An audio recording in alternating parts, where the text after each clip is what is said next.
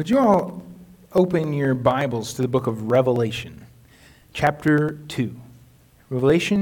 Chapter 22. It's the last chapter in your Bible, so it's easy to find. And we'll be reading verses 1 through 5 as we finish this series on the church. As Pastor Tim told you, he'll begin that Romans series next week, and you can still pick up those scripture journals, which are really cool if you want for that. But this morning we're finishing our series on the church by reading Revelation 22, verses 1 through 5, which says this: Then the angel showed me the river of the water of life, bright as crystal, flowing from the throne of God and of the Lamb, through the middle of the street of the city. Also, on either side of the river, the tree of life, with its 12 kinds of fruit, yielding its fruit each month. The leaves of the tree were for the healing of the nations. No longer will there be anything accursed, but the throne of God and of the Lamb will be in it, and his servants will worship him. They will see his face, and his name will be on their foreheads, and night will be no more. They will need no light of lamp or sun, for the Lord God will be their light, and will reign forever and ever. Let's pray. Our Father in heaven, make your name holy in this time and place. Holy Spirit, give us ears to hear and hearts to believe. Oh, Jesus, speak, Lord, for your servants are listening. On our morning walks, Audrey, my wife, and I, we walk past this home with a yard that's been made into a garden. And because we walk by it so regularly, we have noticed and discovered that it has been meticulously planned and planted, curated and cultivated, because at almost every point in the year, there is something in bloom in that garden. I'm always in awe at how just as a variety of plants and flowers starts to wilt and fade, another group of flowers is just waking up and flowering all around it. It isn't stagnant like a normal lawn. It's ever-changing, and it's beautiful. And it's on a corner where we have to wait for the crossing signal, so I often get to stop and stare more than if we were just walking past, and I annoy Audrey because the signal tells us to go, and I'll be like staring at some new plant that I hadn't seen before, and it's beautiful. And the gardener of that garden has obviously put thought and care and intentionality and maintenance into that garden. Even though I had never seen her for a while, and I have still only seen her once or twice, I could see evidence of her work. In one of my first college classes, I had a secular professor who didn't much like the idea of God, and he once referred to this quote from another person who didn't, that said, "Isn't it enough to see that a garden is beautiful without having to believe that there are fairies at the bottom of it too?" And as I thought about that, I thought, well, a garden has never made me believe in fairies, but it has made me believe in something, a gardener, right? And I hope I wasn't the only one in that class who could see that he undermined his own point. In trying to remove our delusions of a person you can't see who has thoughtfully and powerfully created and cares for his creation, he pointed us to something that's clear evidence of a person who's thoughtful and powerful and caring and wise and who is clearly pointed to by the evidence, even though you don't see them. A gardener. Before I ever saw the lady who tends that garden that Audrey and I walk by, before I ever saw her, I didn't think anything about fairies. But I did believe, I wouldn't even say believe, I knew with absolute certainty there was a person behind that garden. And that planning and that cultivation. Even though I had never seen her. It's exactly the same with this carefully created world that we live in. God is a gardener. We see that in creation. Romans 1, which Pastor Tim is going to get to, says that God's invisible attributes, namely his eternal power and divine nature, have been clearly perceived ever since the creation of the world and the things that have been made. But we also see it in our history and in our hope recorded in Scripture. The Bible begins and ends with gardens. God started us out in a garden, the Garden of Eden. And It was an incredible place, a place full of life and full of God himself, his personal presence walking with his people.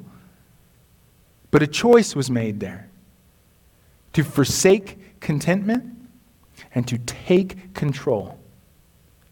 A choice is said, not your will, but mine be done.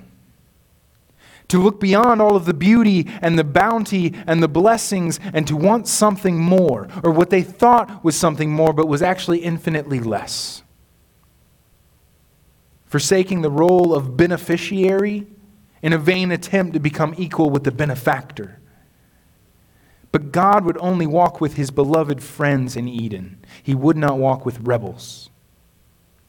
And from then on, we lost our access to God, cut off from his presence. And ever since then, we have ached for it. Our emptiness and our unfulfilled longings are a deep homesickness for Eden, for the garden. But Christ has offered us hope, the hope of homecoming.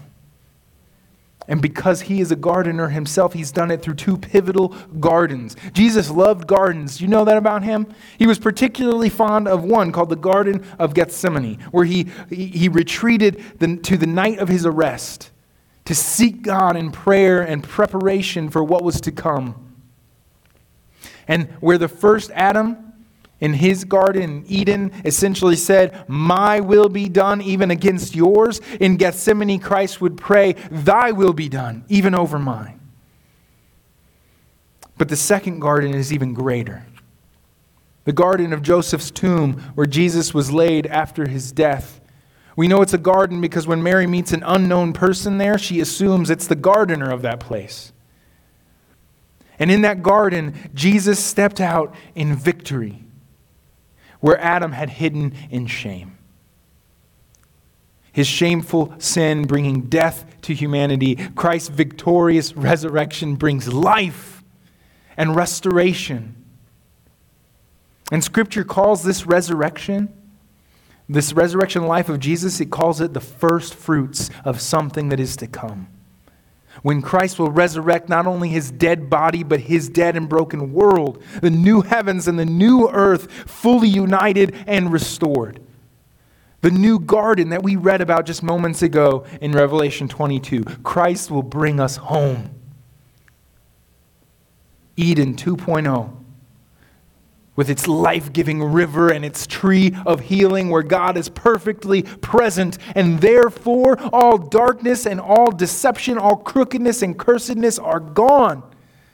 The head of the ancient serpent has been crushed, and the Son of Man is seated on the throne.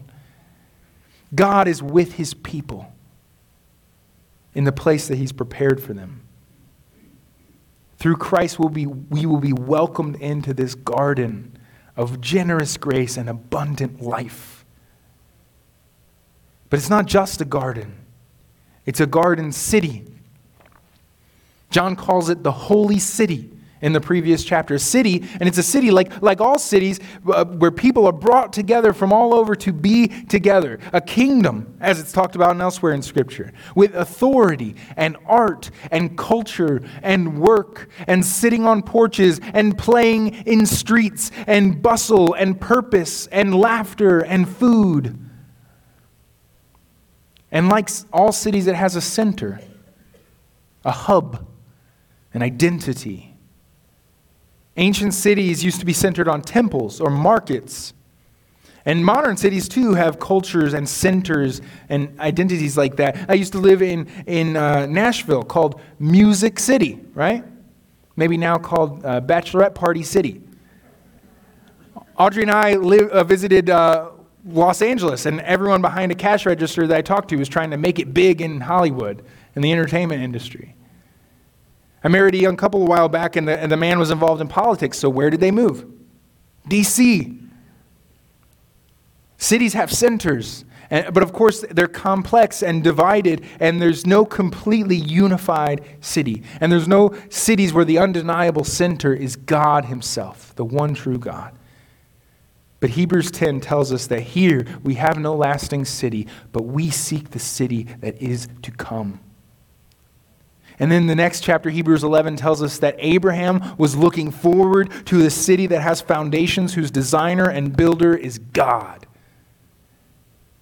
And John shows us that city here in Revelation, a remarkable garden city. And what's happening in that city? Last part of verse 3 says, his servants will worship him.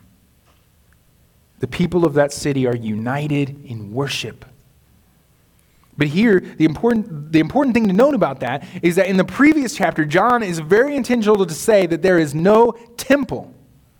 In verse 22 of chapter 21, he says, I saw no temple in the city, for the temple is the Lord God, the Almighty, and the Lamb. See, so there's no need for a temple because of Christ's full and perfect presence among us. So that means that all of life in the city to come is worship.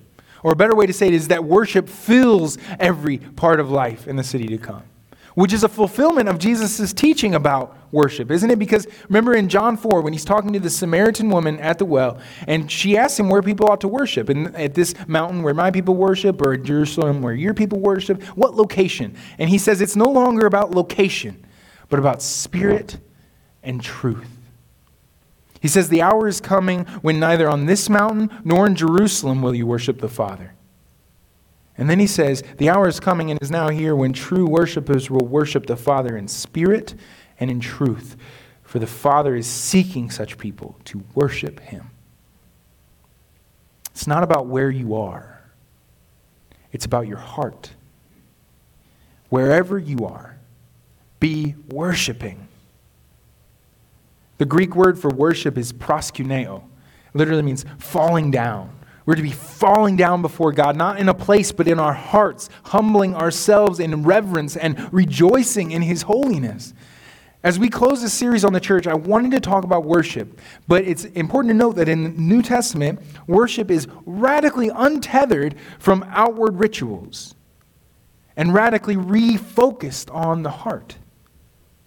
It was always about the heart, like when King David in the Old Testament says to God, you don't delight in sacrifice or burnt offerings, but in a contrite heart. Even then, when worship was connected to heavily prescribed external rituals, God still wanted our hearts. But even to a greater degree, in the New Testament says it's about your heart. Jesus made that clear. The apostles further emphasized the point. The fact that, in fact, to the point that in the early days of the church, in the Roman Empire, there you can find documents where they criticized Christians as being atheists. And they called us that because we didn't have any temples or any places of pilgrimage or any images or priests or sacrifices. And we do have some of those things, but they're so different than in any other religion that it looks like we don't. Because we are the temples and the images, and Christ is the priest and the sacrifice. And in a practical sense, this is because the gospel is to spread throughout the whole earth, the whole world. This is why Christianity is the most diverse and multicultural movement in history. Uncentered by geography like other religions and philosophies, Christianity's center has constantly shifted throughout the ages. And the gospel has spread throughout the world, uniting us here, right now, in America and in Troy, with brothers and sisters in places like the slums of Kenya and the skyscrapers of Hong Kong. And on Sunday morning, in places more different than you can imagine, our eternal siblings celebrate the risen Christ in beautifully different ways around the world. Right now. Christianity is the most ethnically, culturally, socioeconomically, racially diverse belief system in history precisely because Jesus really is the one true Lord of all nations, tribes, peoples, and tongues. And he is not content to be in one place to which people come at certain times. No, he goes out and he seeks worshipers, filling them with his spirit so that their entire life can be worshiped for his glory and their joy. Worship is not about a building or certain times. It's about truly and deeply valuing the most valuable God. About aiming our whole life at God. Giving him your greatest love and devotion in all that you are and do. I believe this with all my heart. But I also believe with equal conviction that what we are doing here this morning is of the utmost importance. But one could easily wonder, if all of life is worship, what are we doing here? We call this worship, and I believe rightly so. But if worship is a condition of the heart, and it's to be done in all of life, then what is happening here? What is unique or significant about our gathered worship? And I think one great answer is that what we are doing here is enacting and anticipating our hope. Our incredible hope that has been pictured for us in Revelation 21 and 22. Theologians talk about the theme of already not yet. Scripture is full of what many call the already not yet, which is the idea that promises are already set in motion but have not yet come to full fruition. That they're already commenced, but not yet completed. And one great example of this is the presence of Christ, where we gather because in a real and powerful sense, He is with us and He meets us here. As we listen to His word together and we pray and sing to Him together, but He's here, but we also do this in the hope of the promise of Revelation that in a way not yet known, God will be with us and among us when our faith is turned to sight in ways that are beyond our imagination. C.S. Lewis, this idea of living into our hope, like C.S. Lewis talked about this. He said this is why children's games are so important. They're always pretending to be grown-ups, playing soldiers, playing shop. But all the time, they are hardening their muscles and sharpening their wits so that the pretense of being grown up helps them to grow up in earnest. He's saying hope is seeing what we will be and living into that future reality. That is our part. But Lewis goes on to describe God's part in similar terms. He says, a mother teaches her baby to talk by talking to it as if it understood far before it actually does. God sees us now as we will be. And He acts accordingly, lifting us up and communing with us. And what I love about those illustrations that Lewis brought up is how true they are despite their silliness. Because like, imagine with me for a moment, like some alien from outer space that doesn't know anything about humanity is looking in, and he might think that a little girl caring for a doll seems ridiculous. And a mother speaking to a blabbering baby that can't understand her is a fool. And the gathered worship of the church might seem like a feeble act in light of the glorious things we proclaim. But when the little girl becomes a mother, and the baby begins to talk, and the church is revealed in glory, it's that skeptical spectator that will be put to shame, and we are vindicated. The glorious thing, though, about gospel hope is that it really is already true. Though not yet consummated, that doesn't negate the already. You really are a new creation in Christ. We really are gathered in the presence of God. We really are met by Him and marked by Him. We're really sustained by His life and centered on His glory. And as we live in the glorious already, we live out the glorious not yet, our incredible hope.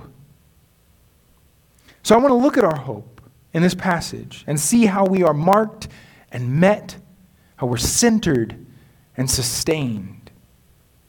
When Drew started this series on the church, he talked about the Great Commission. He talked about how we are marked by baptism into Christ's body. And this is the text that came to my mind when he said that. When the image John gives us of the New Jerusalem, in which we are all marked by the name of Jesus in an unmistakable way. We are His. We are united by being His.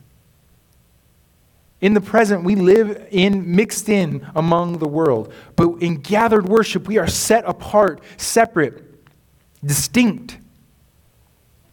We welcome lost souls to join us that they might taste and see that the Lord is good. But the point here is that we are God's people, recognizing together that we are His. We are acknowledging His claim together on our lives. And this side of heaven, we are meant to be in the world, to be salt and light, Jesus said. Or as Paul said, to shine as lights in the midst of a crooked and twisted generation. But we gather in the hope that it will not always be so. That one day we will shine as lights, not in the midst of a crooked and twisted generation, but in the midst of an even greater light. When the whole new creation will shine in the light of His goodness and grace. The hope of verses 3 and 4, which says, no longer will there be anything accursed, but the throne of God and of the Lamb will be in it, and His servants will worship Him. They will see His face, and His name will be on their foreheads. We gather to seek His face in the hope that one day we will see His face. A face that's glorious, in whose presence the whole creation has been renewed, and nothing is accursed. No crookedness, no twistedness. God's people united and whole under His perfect reign. But He not only marks us, He meets us personally. We are met by the Lord in worship. When His word is read and preached and sung and prayed by His people to His people, He really speaks to us. And He listens to us. When we praise Him and pray to Him, He really changes us. Slowly but surely. Sometimes quickly. He really is here. His Spirit indwelling His redeemed. We are told that we are temples of the Holy Spirit. So in a very real sense, we bring the presence of God to one another. We are met by God and marked by God, here and in the garden. But I want to spend a little more time on my second 2 points, which are that we are centered and sustained, because we are centered on Him and illuminated by His glory. And we partake of His life and are healed through the tree of life. Our gathered worship is a recentering of our souls and our lives. The glory of God is the center of gravity for the church and its worship. In our text, in verse 5, it says, night will be no more. They will need no light or lamp, no light of lamp or sun, for the Lord God will be their light. As strange as it sounds, the sun is a shadow, of which Christ is the substance. He created the sun in part to point to the greater light that would one day light and illuminate His world. Think about the sun for a moment and it's clear. It's probably the greatest physical picture we have of transcendence. It is immense beyond what we can imagine. Its gravity holds together our whole solar system. It has seen all of human history. It governs the hours of our day and the days of our year, and it governs our seasons. It's too bright to behold, and its light and warmth both illuminate and enliven the world. And it's utterly constant and ever shining, even when we can't see it. Christ is the better sun.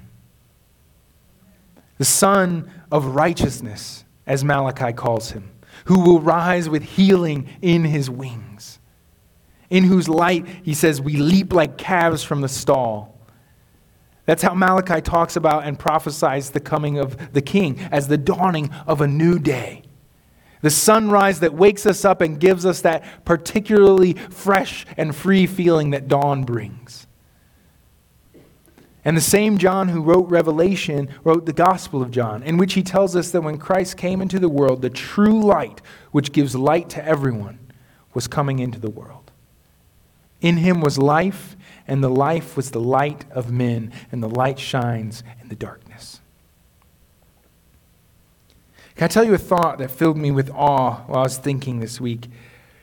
I love this promise of Christ's glory lighting our world, because what are God's first recorded words in Scripture? Let there be light. And there was an immediate result, but there would also be a more glorious and eternal result of those first words that He must have been thinking about, right? He's God. When He uttered those words, He knew what He was saying. He knew what would come. that one day his good creation would be lit by the glory of his one and only Son. He is the true light of the world. It's no coincidence that when his life was extinguished by our darkness and sin on the cross, the sun went black. And darkness was overshadowing the light. But there was coming another dawn. And that Sunday morning, that transformed every other Sunday morning since into a recentering on the light by the children of the light. The dawn of that day was the dawn of a new day in history, and a foretaste of the dawn of the eternal sun that will never set. I love how it says, we will see his face in verse 4. Because elsewhere we're told that God dwells in unapproachable light. And yet, not only will we approach the unapproachable, but we too will dwell in that light, beholding the face of the Lord, our greater Son, our center of gravity, an illuminating warmth. He empowers and strengthens us to withstand his glory as he welcomes us into it. The Apostle Paul says, beholding the glory of the Lord, we are being transformed from one degree of glory to another. This is the hope that we enact here. And we are not only centered on his glory, but we are sustained by his life. A major focal point of this holy garden city is the tree of life. And if that sounds familiar to you, it should. There was one of those in the first garden. There were two notable trees, the tree of life and the tree of the knowledge of good and evil. But there's only one tree. And it's a magnificent tree. I mean, listen to it. It's described like this. On either side of the river, the tree of life, with its 12 kinds of fruit, yielding its fruit each month. The leaves of the tree were for the healing of the nations. No longer will there be anything accursed. The fact that this tree is there makes me very happy. I'm kind of obsessed with trees. I love them. They were, after all, God's first explicit gift to us. Did you know that? In Genesis 1:29, God said, behold, I have given you every plant yielding seed that is on the face of the earth, and every tree with its seed and its fruit. I love his gift of trees to us. I'm grateful for them every day. But there's several unique things about this tree in particular. One is that, it has more than one kind of fruit, which we're not used to. But an even stranger thing is that this tree is on either side of the river. One tree on two sides of a river. And I know there's a lot of interesting imagery in this passage, and sometimes the strangeness is telling us something. Because this passage is heavily drawn from the vision of the prophet Ezekiel. But here, John makes what seems like a very intentional change to those details. Let me read you what Ezekiel says so you can see. Ezekiel 47 verse 12 says, on both sides of the river there will grow all kinds of trees for food. Their leaves will not wither, their fruit fail, but they will bear fresh fruit every month because the water for them flows from the sanctuary. Their fruit will be for food and their leaves for healing. So we see the river flowing and the trees on the banks and leaves for healing. All things that John writes about in his vision. But where Ezekiel has many trees on either side of the river, John only sees one tree on either side of the river. And the author Andrew Wilson pointed out a really beautiful and compelling reason why. He said the strangeness of the image of a single tree on two sides of the river is compensated for by the power of the symbolism that in all the world there is one tree and one tree only whose fruit is bountiful enough to feed the world and whose leaves are sufficient to heal the nations. I think John has a tree in mind. It's one that he encountered himself, staring at it for 6 terrible hours that must have seemed like months. The tree of Calvary. That's a beautiful thought that I know might seem like a stretch, because in our minds there's a sharp distinction between wood and trees. But in the biblical languages, they didn't really have that distinction. Remember, we are of a different culture and of a different language and have a different way of seeing things. But in both Hebrew and Greek, the languages the Bible was written in, the word for tree also meant things made from trees, Like in Esther, when the villain Haman wants to hang Mordecai, in the Hebrew it says he built a tree. But it's not translated that way because we know from the context he was building a large wooden structure. In the book of Acts, when the apostles talk about what happened to Jesus, they don't say cross, they say tree. Like in Acts 10:39, Peter says they put him to death by hanging him on a tree. And in Galatians, the Apostle Paul connects some dots for us by quoting from Deuteronomy and says that Christ redeemed us from the curse of the law by becoming a curse for us. For it is written, "Cursed is everyone who is hanged on a tree." Christ did not deserve that death or that curse. He bore it in our place and removed it from us. This cursedness is related to the nature of tree executions. They're humiliating public statements. One that's closer to our time and culture would be hangings, which are a public statement of justice in some instances. Or in the case of racial lynchings, it's a public statement of oppression and power. And the Roman cross was used in both of those exact same ways. A dehumanizing curse. And with that in mind, take another look at what John says right after he describes the tree of life. He describes the tree in verse 2, and in verse 3 he begins by saying, "No longer will there be anything accursed." The tree of the curse has become the tree of the anti-curse. That is the power of our Jesus. The tree of death is now the tree of life, sustaining our life, healing our brokenness. When we eat the Lord's Supper, Christ is inviting us to come to the tree of life and to eat and drink of the fruit that hung from that tree, his body and his blood. And just as we were exiled from the garden by eating of the fruit that hung from a tree, we are welcomed back into the presence of God by eating from what hung from that tree. If that sounds weird or gross to you, it sounded weird and gross to the people Jesus first told it to. The day after he miraculously fed 5,000 people, he told them they would have to eat and drink his flesh and blood, and people freaked out and said, "I don't care how much miraculous food you give me, I don't want to do that," and they left. And large crowds dispersed. But that didn't deter him from the image. He doubled down on that message the night before he died with his disciples. He told them the same thing. It may sound strange, but it's the image he gives us for breaking the curse of sin and death. Internalizing him. Receiving into us the sustenance of his sacrifice.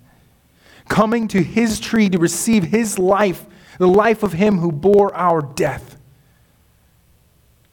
Receiving healing from him, who has borne the curse for us.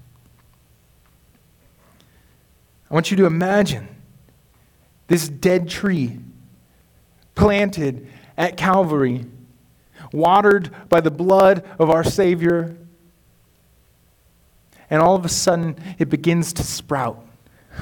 Little branches that grow larger and larger, and then leaves budding and unfolding and gleaming with the hope of healing. And then fruit emerging and ripening. Not just one variety like a normal tree, but many different varieties, each more flavorful and satisfying than you ever thought possible, satisfying your taste and your hunger and your very life. Take and eat, Jesus says. The cross is not just wood.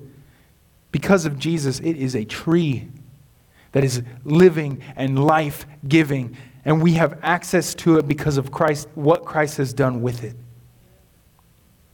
1 Peter 2:24 says, "He himself bore our sins in his body on the tree, that we might die to sin and live to righteousness. By his wounds you have been healed." And then he says, "For you were straying like sheep, but have now returned to the shepherd and overseer of your soul." Which I think is really appropriate for our topic of worship. We're gathering as a flock, returning again and again to our shepherd as a flock. If you are straying like sheep, return to the shepherd of your soul. He bore your sins in his body on the tree. Let's pray. Our Holy Father, we hope in your amazing promises. We are humbled and grateful for your presence with us. You're calling and saving us. You're sustaining us with your life. And we rejoice in your glory. I pray that you would fill us with hope. Fill us with soul-stirring, heart-waking, mind-renewing, life-changing hope in what you have in store for us. And that we would live out the incredible already of that not yet. We pray in Jesus' kind and mighty name. Amen.